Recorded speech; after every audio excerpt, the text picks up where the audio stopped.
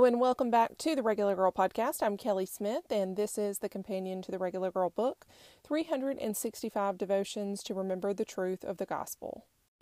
Today's entry is titled When God Says No. Our boys are back to school.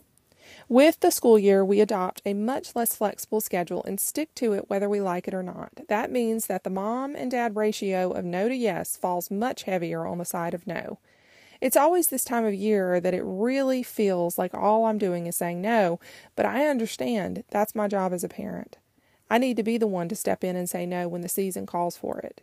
My no is not because I don't love my children. It's not because I want to suck the fun out of the room. I certainly don't delight in it. But still, sometimes because of the season, it calls for more no's than yeses. As a parent, I have the ability to look beyond the current situation and see it through to the end. I have enough experience as a parent that I know how a late bedtime will shake out the next day.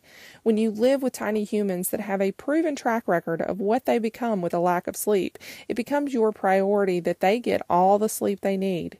It's what will compel you to press onward when they beg, plead, and tantrum that they don't want to go to bed. Catch me at 8:30 after a 30-minute standoff and the hammer drops with the shut it down statement, I don't care what you want, I know what you need, go to sleep. Shut it down, the end. Without fail, the children get stuck in their present circumstance of how upset they are that they didn't get what they wanted. They project that upset toward me as a mean and heartless mommy who takes everything away and always says no. The no is so big that they forget about all the times I did say yes, sometimes even that very afternoon. Sometimes the no is for something they really, really wanted, like going to the birthday party or buying the toy that they've been pining after for some time. Can you see where I'm going with this? What about the no of infertility, of the breakup, the prospect, the diagnosis, the silence when we really just need an answer? As an adult, the no's we get sure do hurt in a way that is suffocating and isolating. No is a hard word. When we're really hoping the answer will be yes and we get a no from God, it feels so harsh.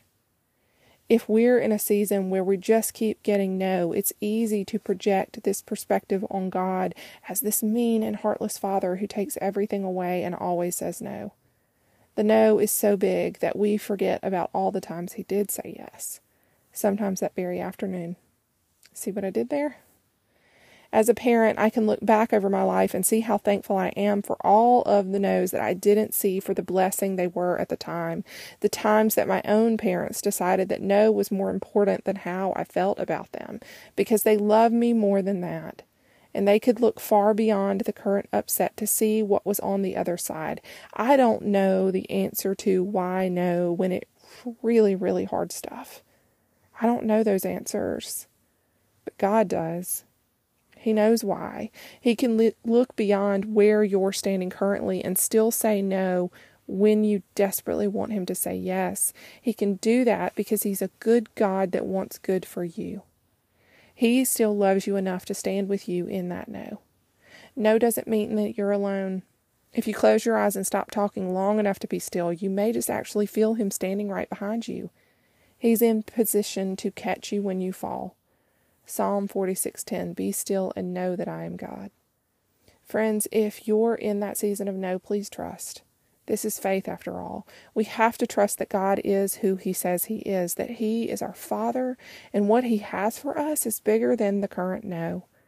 Maybe, just maybe, his experience as our Father gives him the edge to actually know a thing or two about the life plan that he dreamt up for us. Thank you so much for joining me today, and I hope you'll come back again soon.